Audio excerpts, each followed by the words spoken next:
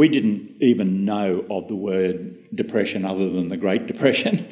We didn't know it was a medical condition, and it's only really reflecting now, if we had thought that Mum was suffering depression, it would have actually helped, right? Because you go, oh, okay, I kind of understand. My name's Andrew Lee, and welcome to The Good Life, a politics-free podcast about living a happy, healthy and ethical life. In this podcast, we seek out wise men and women who have lessons to teach us about living life to the full, with humour, pleasure, meaning and love. We'll chat with musicians and athletes, CEOs and carers, about making the most of this one precious life. If you like this podcast, please take a moment to tell your friends or rate us on Apple Podcasts. Now, sit back and enjoy the conversation. Craig Emerson grew up in Baradine, a town in northwestern New South Wales, on the Cooney-Barabara and Palaga Road. The son of an Australian World War II prisoner of war and a British nurse, he and his brother Lance endured a tough childhood. But Craig went on to serve as a senior advisor to Prime Minister Hawke and a cabinet minister in the Gillard government. He's not only brilliant, but wise. In his memoir, The Boy from Baradine, Craig writes candidly about family life, ethics, and the challenges of remaining true to yourself in the world of power. It's a raw, honest book, autobiography at its best. And it's a pleasure to be speaking with Craig today for the Good Life podcast. Thanks for joining me, Craig. Thank you, Andrew. Thank you very much for hosting it, and thank you to ANU, to Colin, and to everyone for coming along to hear what we might have to say. So, what was growing up in Baradine like? It's a hot town, but also surprisingly cold in winter. I don't know if people have spent any time in northwest New South Wales, but when we were little kids, the pipes would freeze on in the plumbing. And I remember we had desert boots, those suede boots, and you'd be out in the playground, and it wouldn't be until 11 o'clock that you could actually feel your toes. So it was, a town of extremes, but absolutely beautiful, of course, in spring and autumn. But it was a small town, 900 people. It now has 400 people, so it's one of those towns that's struggling under the new economy, if you like. It was really a town very much based on being on the edge of the Pilliga Forest, which grows two commercial trees. One is cypress pine, so if you ever see that tongue and groove flooring with the knots in it, it's become quite fashionable now, but its great virtue is termites hate it, white ants hate it, so it's good for housing. And the other one is ironbark, which now is being replaced by steel and concrete sleepers, but if you're out looking at a railway track, all that hard wood under the railway track is ironbark. So we need to stick on trees for a moment there. Yeah, there's a lot to be discussed about trees. Well before Andy Griffith, you built the three-storey treehouse. Yeah, well... Tell us about the three-storey treehouse. It'd be remiss or wrong of me, indeed, to pretend that I did it on my own. Three others did it. They were all 1 year older than me, and they built this treehouse in the creek bed of Baradine Creek. Baradine Creek itself hardly ever flowed, but when it did, it flooded, so the creek bed is very wide. And these three guys wandered up and down for days to look for a suitable big eucalyptus tree. They cut trees, which I think you weren't supposed to do, in the forest behind pine trees, and made the big beams. And then my job was to haul over on my little billy cart the leftovers from the sawmill, which is the tongue and groove bits, and then they were sawn into appropriate lengths, and we built the treehouse, which featured not only 3 stories, but I carpeted the second story with underfelt.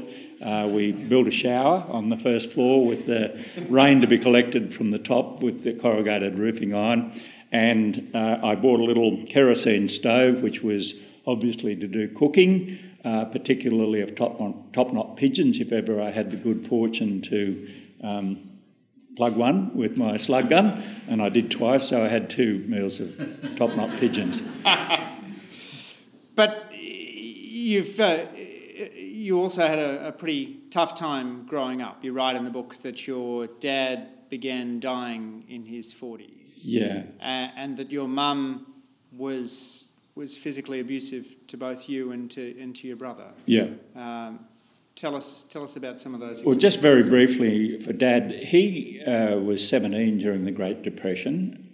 He got through that okay, but he saw what real struggles looked like. But was one of the first volunteers for the Second World War, and even though they were from the city, he was at Whyalla, a little bit further into the Pilliga Forest, when he enlisted.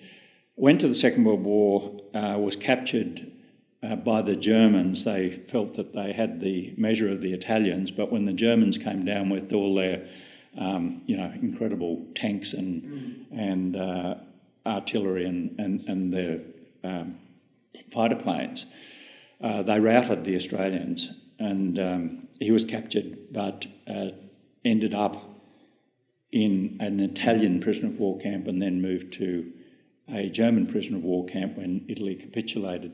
The reason I say that is I think all of that is going to affect your self-confidence and so on. He was never apparently very self-confident, and I think it just... Mum was pretty hard to get on with, to be honest, and I think he was just giving up. And he used to say to Lance and I won't be around for much longer, which is pretty hard for little kids, because we kind of felt we needed him around. The way he met Mum is that they allowed POWs quite a lot of liberties. They used to walk into the town in Germany and work in a sugar beet factory, but one of the liberties was to write letters to pen pals. And so he got one from this nurse in London, Dear POW, so she didn't know who she was writing to. He responded. Mum was a Welsh nurse in a London hospital. You can imagine what she saw. They kept corresponding through the rest of the war, and 3 weeks later they were married. And so he brought my Welsh mother all the way from the green valleys of Wales to Baradine. So on one of the hottest days in history.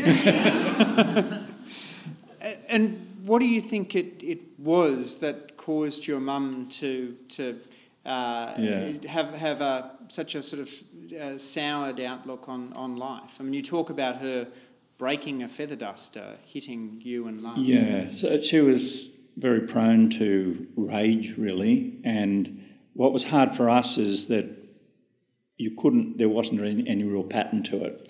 So I don't know if anyone here has been in a similar situation, but what's the hardest thing for kids is, sure, getting hit by a feather duster is no fun, but you therefore try to do everything that your mother wants you to do.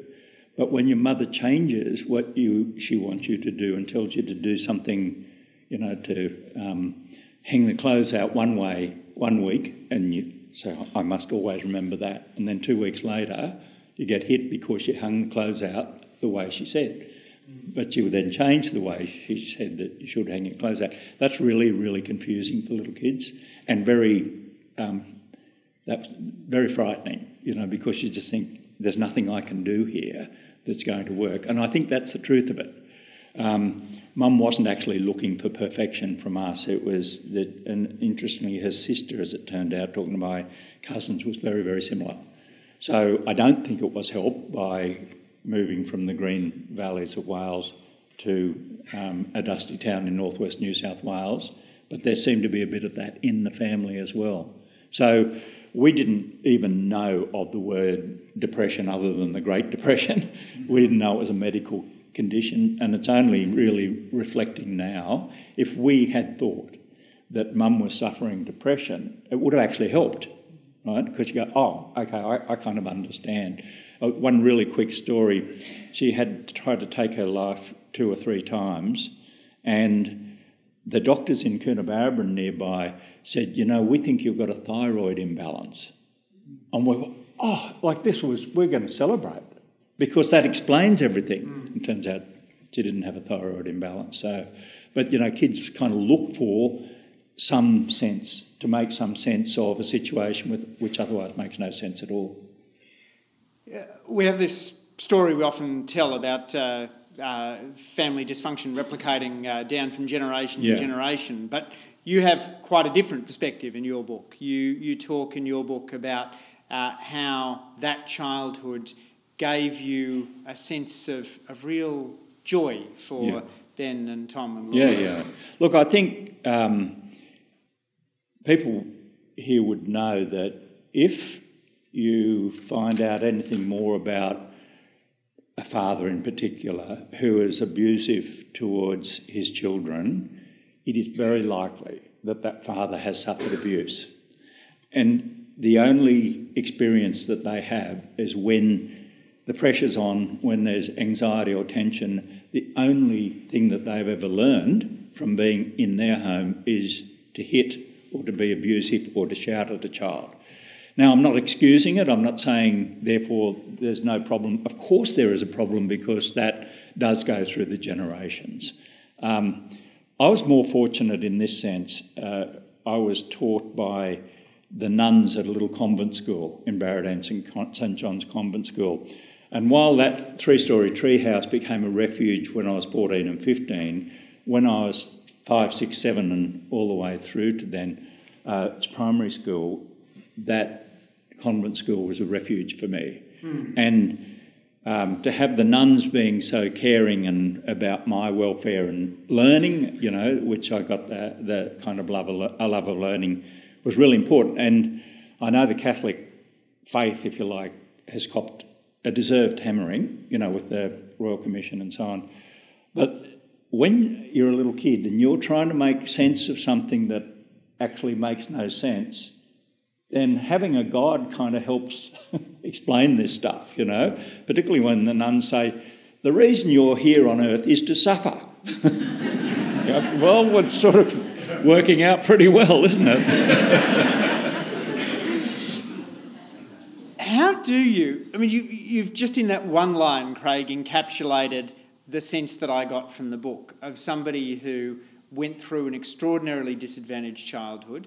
You write about how your father, your mother and your only brother, Lance, all died in their 60s. Yeah. And yet you maintain not a sense of rage, but a sense of optimism, of ability to see the humorous side of it. What is it about you that's managed to do that? Well, you've studied probability theory. What's the probability of you being born? It's 1 in millions. Yeah. Well, I reckon you're lucky if you're born, right? And I've always thought I won the lottery. I did, you know, like there are so many circumstances under which I would not have been born. We could spend the next 3 or 4 months discussing those. But I would not have been born if my father hadn't been recruited to go to a war, been captured in Greece, went to Italy, went to Germany. There's a Dear Pen Pal thing, Dear POW. They meet up, they marry, they go to Baradine, I'm born. Well, you've got to count your blessings, haven't you? I mean, this is amazing. You've had the gift of life. And what are you going to do with the gift of life? You're going to appreciate it and, you know, do your best with it. And my best has not been perfect by a very, very long way, but it's always given me a sense of optimism. And as I say in the book, and you're picking that up, now that I'm out of politics and I can reflect a bit more and I think of, you know, what are the most marvellous things that can happen to a person, and there they are. Ben, Tom and Laura just came and we arranged that. And so I've always loved them, but having left politics, you just have that little bit more time to think. And so I've reconnected with the natural world. As you say, in the introduction, I've got a PhD in economics. It's not that easy, particularly at the ANU. They're very tough markers here. But I think, what is the smartest thing, the cleverest thing that I have ever done? Ben, Tom and Laura, how did you do that? Well, I know what caused it, but I'm just saying, like, it's just a marvellous thing that, you know, I think they are the gift of life and the gift of love. So then you come to the ANU and you're exposed to some extraordinary economists of the generation. Yep. You write in the book about Fred Gruen, Bob Gregory, Peter Waugh, John Crawford, Max Corden, who told you should just sit in your room and think. Yeah. But we don't have time to talk about any of those. What I want to focus on instead... But I will tell you what John Crawford said to me very, very quickly. Great economist, one of the post-World Wars. He said, just as I was being invited over to Senator Peter Walsh's office for an interview with Peter, right? And he said, just be very careful over there, they drink a lot. And John was right. I went for the interview. I didn't sit at Peter's office. He said, come on, we'll go down to the non-members bar. We drank 2 bottles of Horton's White Burgundy, and he said, when can you start? That was the interview. Which sort of leads on to another bit of scallywaggery that you engaged in while you were here, the ANU Monument Climbing Club, through which you climbed the Shine Dome, the Refectory, and the Australian War Memorial. What did you try and climb exactly on the Australian War Memorial? Well, I'll just take you through the 3 conquests, because Laura sent me a text last night and she said, where is it? And I said, at this centre. And she said, did you conquer that in the ANU Monument Climbing Club? And I said, no, it didn't exist then, but our first conquest, there was only 2 members. I was president, and this friend of mine who was also doing his PhD, Dave Roberts, an American, was doing a PhD in science. And we thought, we'll start easy, right? Because we're going to climb all the monuments of Canberra. Why wouldn't you if you're members of the ANU Monument Climbing Club?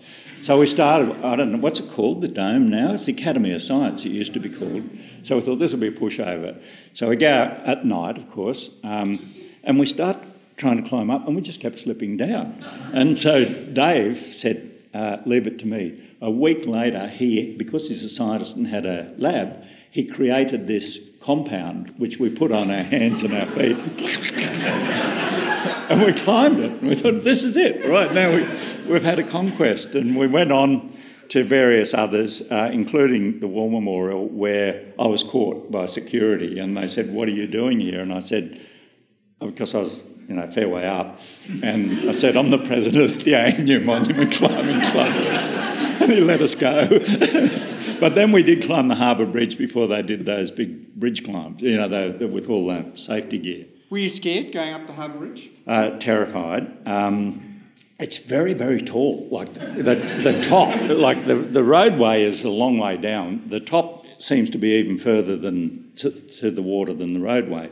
But our greatest fear was, because you see all this cast, it's at night and it's all lit, and I said to Dave, we're going to get caught, because they've just got to look up and there's these 2 guys. And we were absolutely sure the police were at the other end, but they weren't. So they were our kind of most famous conquests. I did think of the Opera House one time and I sized it up. I thought, no, we've got to stop somewhere. Dave's sticky substance might not have been up to the task. Not the Opera House, and it was raining that night too. So then you go for scaling other heights, which is to go as a young man to be a senior advisor to Prime Minister Bob Hawke. Yeah. And you write in Boy from Baradine about Hawke... Baradine. Baradine, yeah. Thank you. About Hawke recalling you as a bouncing, enthusiastic bloke. Yeah. Did you find that energetic approach to politics was one of the things that opened doors? Well, it must have, and I didn't know I was a bouncing, enthusiastic bloke, but very short story. The reason I was recruited to Senator Peter Walsh's office is my PhD was on the resource rent tax, and I got this incredible break to actually go and implement my PhD, because that was Labor policy, and Peter wanted to do it and he was given the responsibility. And we would go around to Bob Hawke's office periodically with Paul Keating and thrash out the details of the resource rent tax. And that's where Bob noticed me. And I don't know whether I was bouncing around. I was actually pretty scared, to be honest, And but he that went into his mind. And it was actually 2 years later. I worked for Peter for 2 years. Someone left, the trade advisor, David Buckingham, left, and Bob rang me up from China. And this is the China visit, during which back home Paul Keating was on a wall phone in a restaurant and said that the way we're going with the current account deficit, we're going to become a banana republic. And so Bob came back and we worked very, very hard on an address to the nation and trying to stop the free fall of the currency and all that. And within 2 days of being there, so I'm his economic advisor, and 2 guys come in to meet Bob Hawke. One's Bob Brown from Tasmania and the other's Graham Richardson. And they're going in to talk about Tasmanian forests, and another advisor said, "Who's going into that meeting?" And I said, "Oh, I'll go in." And so I became Bob Hawke's environmental advisor that day as well. I was bouncing around all right. And Hawke had a real work hard, play hard philosophy. The betting, the drinking, the bawdy humour. He didn't drink. I had to do it for both of us.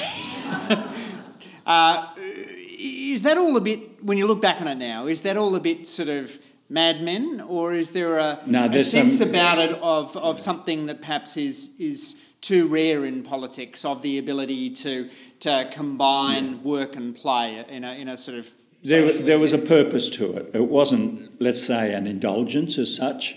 And in fact, when I started, I was 31, and Peter Barron and Bob Hogg said, in addition to your duties, and your official responsibilities, we want you to be a good mate of Bob Hawke's. And, Bob had left a pretty lively pre-political or pre-parliamentary career, if you like. And now it was just work, and everything was serious. Stephen Mills is here. You could go nuts and you could just be absorbed with the enormity of the agenda and all the stuff that's not planned, which is about 95%. John Kerrin is here too, and he knows exactly what I'm talking about with Tasmanian forests and so on. So you've got 2 choices: just only work, become extremely stressed, perform badly, or work when you're working, and when you're not, come on, let's go and have some fun. And whether it be lawn bowls out the House of Reps side just before question time, come on, we're going bowling, and off we go. I never knew which way the bias was I think it was to the left. But anyway, we'd do that. I got the guitar out. He loved singing to the guitar, which was good because Bob could sing and I couldn't. He said to me, "Look, you're an economist, you know all about statistics." And I said, "Oh, know a bit, not nearly as much as you do, with the multiple linear regressions, honestly." He said, "If you know about statistics, you know about probabilities and odds, and so I want you to be my advisor on horse racing and come along and play blackjack with me." And I can now say to anyone here, you cannot win at either horse racing or blackjack, but it can be quite fun losing. You became very close with Bob Hawke. He said at one moment that he thought of you as like a son. Yeah. And refers, you quote the speech that he gave when you left the office, in which he spoke about the love and affection from what you'd done. What was it about Hawke that managed to generate that real emotional connection with the people around him? Because you're not the only person who speaks about that real, the emotional intelligence. Again, people like Stephen would, I think, confirm this. Bob's a pretty smart guy, and I think the sign of a really smart guy, and you do the same thing, is you're interested in ideas, right? If you're really smart, you don't pretend you know all the answers. And we would end up 6 or 8 or 10 of us in a room with Hawke usually having a proposition, but then welcoming you to say something contrary to it, and someone else would come in. And as a result of those discussions, might be half an hour, he would come out with a better idea. And I thought that was fantastic. And it was probably what I liked working for him most, that he didn't exercise the authority of a Prime Minister. Even if someone said something that wasn't so smart, he never humiliated them in front of anyone else. He'd go, that's a point of view, I suppose. And I loved that. And I ended up in, we're talking about invading Fiji. I thought probably on reflection it wasn't a good idea not seriously, but Kim Beazley did want to send a vessel in there. And so we're doing foreign policy and everything. And I know Stephen was in on a lot of those sorts of discussions. Very fond about that. But the truth is, if you're in the Prime Minister's office for long enough, you've been through a lot together, you know? You've been through a lot of situations where most of your party room, the caucus in this case, think you're a bunch of idiots and we're going to lose the next election, and then you go along and win the next election, and then the next parliamentary term they think you're a bunch of idiots and you're going to lose the next election, then you win the next election, and hardly anyone ever comes up and says, you know, that was pretty good. But that's life, you know, that's just the way it works. So it's sort of the fact that you've all got that common purpose, and you know that if it doesn't work out, you know, you're going to have everyone coming down on you like a ton of bricks, does bring you closer together. You've worked pretty closely or seen up close every Australian Prime Minister from Bob Hawke to Malcolm Turnbull. What are the qualities you think makes a great leader? Resilience, actually. I think resilience is very important. Following on from the discussion we've just had, Prime Ministers get things wrong. Everything's going well here, and then some catastrophe occurs over there, a minister's forced to resign and so on. And I think, firstly, you need resilience to get there. And it's a brutal pathway. No one says, you know what, we would all like you to be Prime Minister. There are lots of other applicants for that job, and you've just got to keep going and going and going. But once you're there, you've got to be able to bounce back. And this is, again, where the fun side of it was really important. We used to get out at 6 o'clock in the middle of winter on the Royal Golf Course, Sandy Holway, Hazel, Bob and me, and they used to give me because I was hopeless at golf and lots of other things, they used to give me a one-shot advantage. And so I realised at first I used to hit it to the left and hit it to the right into the bush. So when I got my shot, I would just hit it 50 metres, right? And then Hazel would put it in. We kept beating them. And Bob hated it. So he sacked me as his golfing partner. But it was fun, you know? And so I think being able to not take everything too seriously and just think everything is work, work, work. So resilience and that balance in life. And in your approach to the job. Was there a stage when you thought you might be Prime Minister? Yes, when I was about 21, and then 22, 23, 24. I did actually have a sort of an idea that I might like to go into politics, but Bob was very, very positive and active and saying, you know, I should do that. Ended up going to Queensland because Graham Richardson said, you'll get knocked over in a pre-selection by a 64-year-old mayor who stacked out the branches in a local electorate in New South Wales. So that's why we actually went to Queensland. I'm sorry to confess that to our three kids, but I think they did enjoy Queensland. I hope so. But you'll be surprised to hear this, and you may or may not have a view. I reckon about 80% of a party room members believe that they can be Prime Minister, if not more.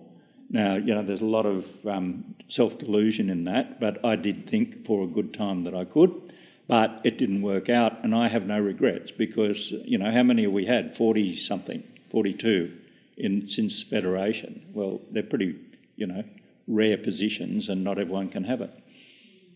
You talk about the importance of resilience. I suppose the other side of that is not becoming hardened and humourless as a result of the conflict. And you write in the book about the sense during the leadership conflict in Labor's final term in office that as you stepped out of the ministerial car park, you were entering the combat zone. Yeah.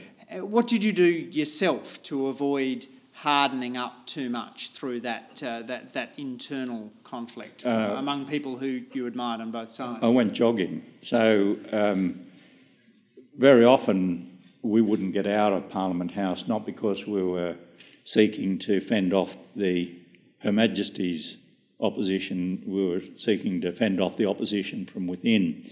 And so you'd go home and be beat, but not easy to sleep in those circumstances. And I was also the unofficial spokesperson for the Gillard government, because I had gotten used to how to handle, like I said, for example, the leadership speculation is not a fabrication.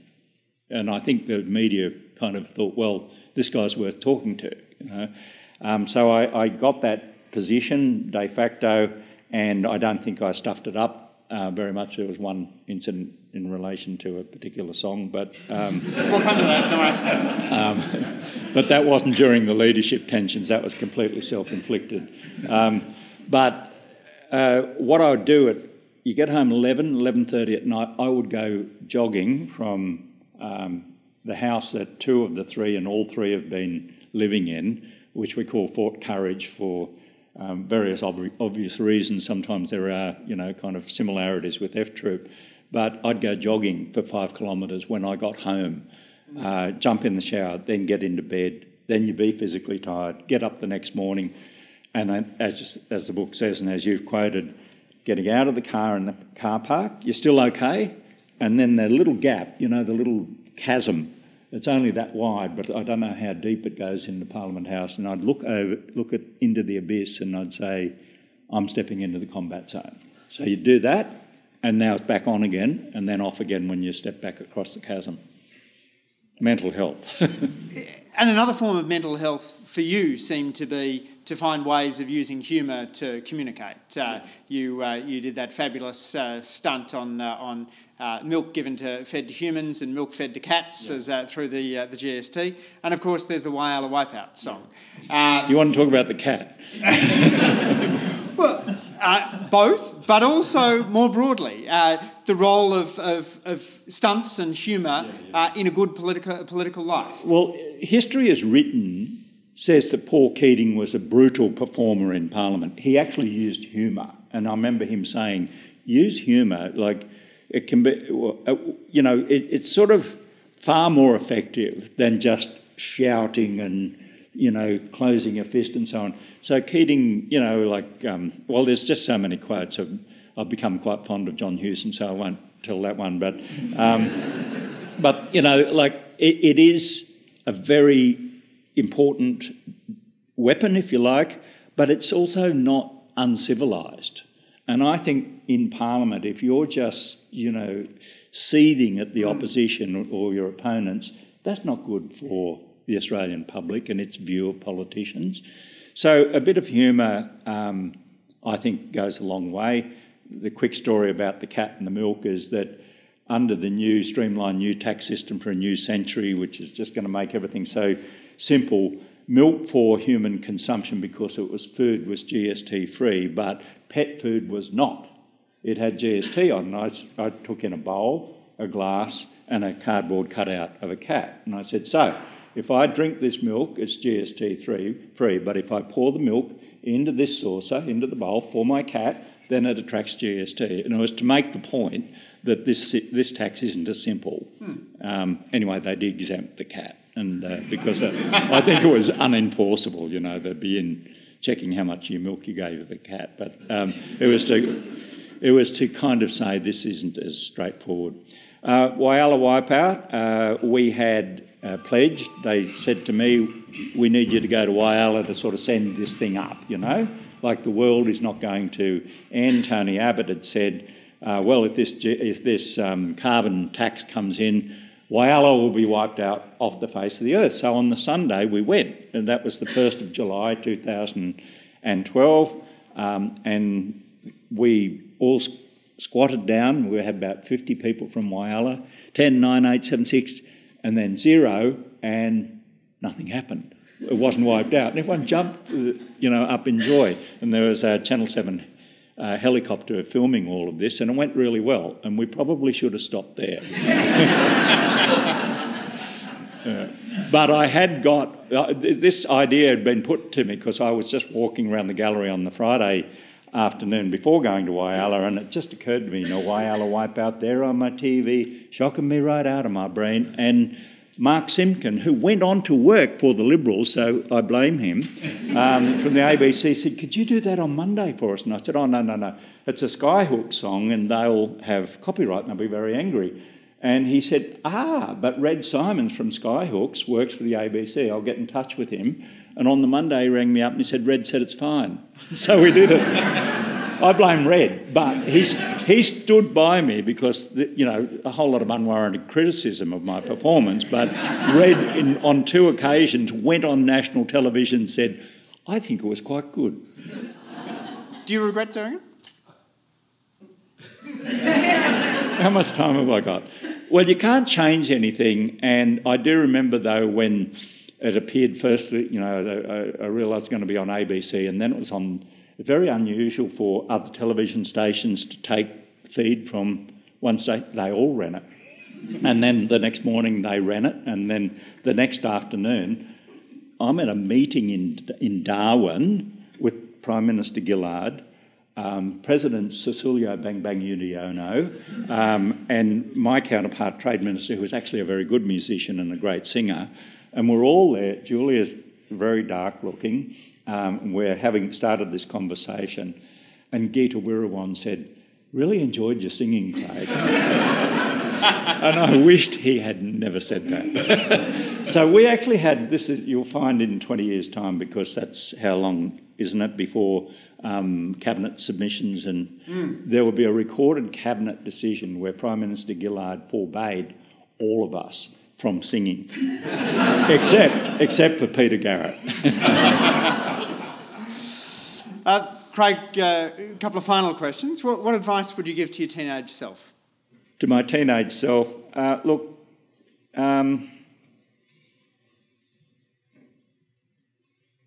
I just don't... I think I've kind of chosen the right paths, more or less. I mean, there's some, bad errors in my personal life and so on.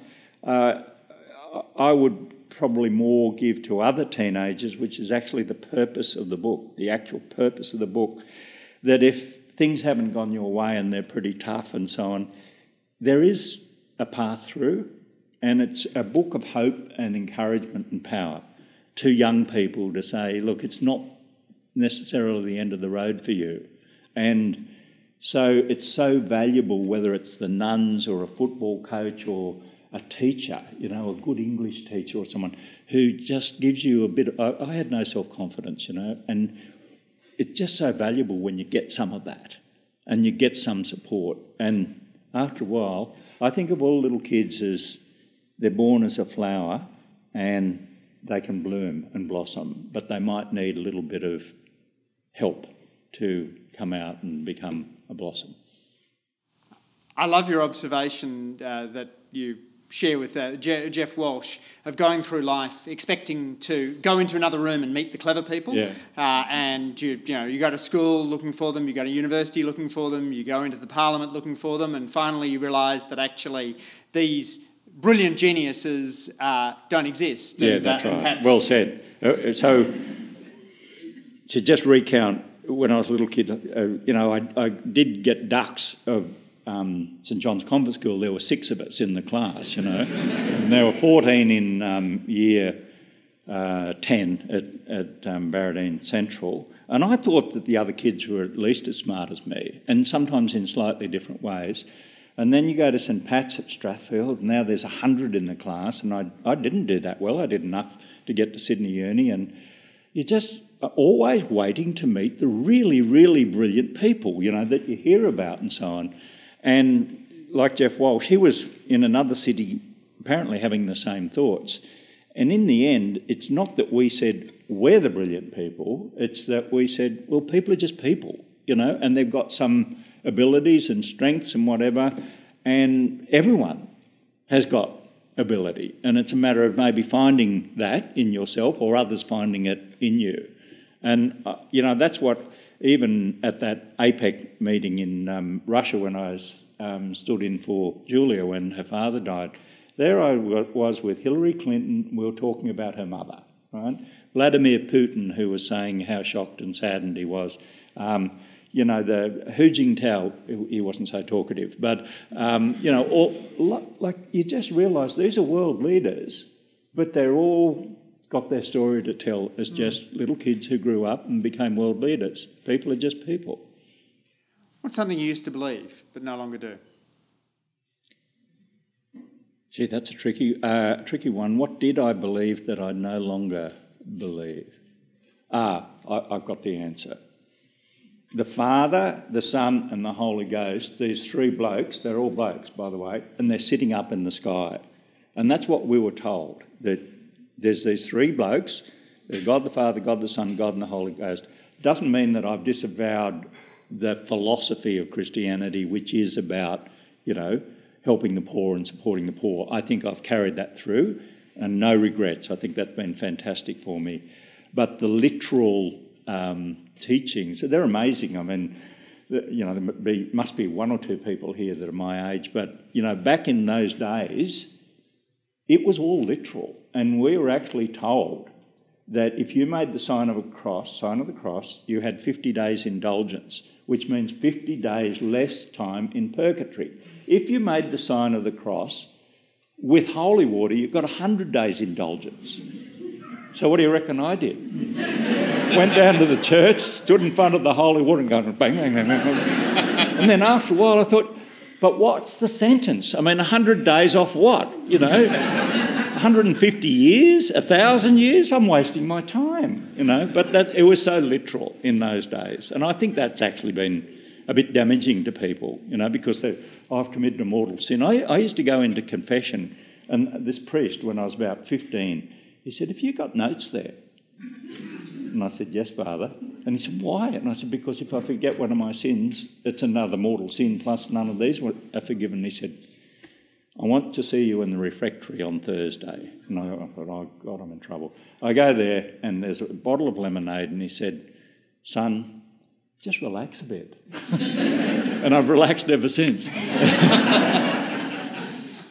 When are you most happy? When I'm in the company of my beautiful children. As I am. Thank you for coming. What's the most important thing you do to stay mentally and physically healthy?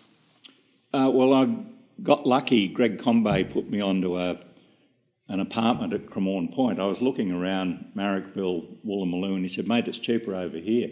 And it's an absolutely astonishingly beautiful place, and it's a reserve around it, a nature reserve. So I go running every day and I talk to the animals and to the birds, the possums, the lizards, I call the brush turkeys chook. Hello, chook. Hello, chook.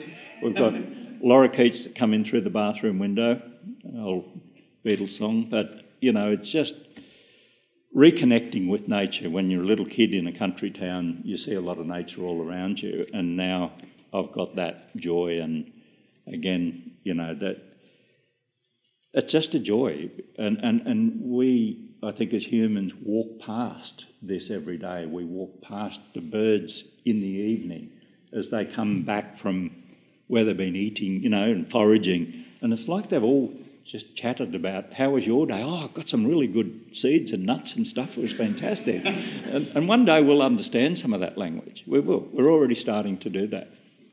And finally, Craig, which person or experience has most shaped your view of living an ethical life? These three.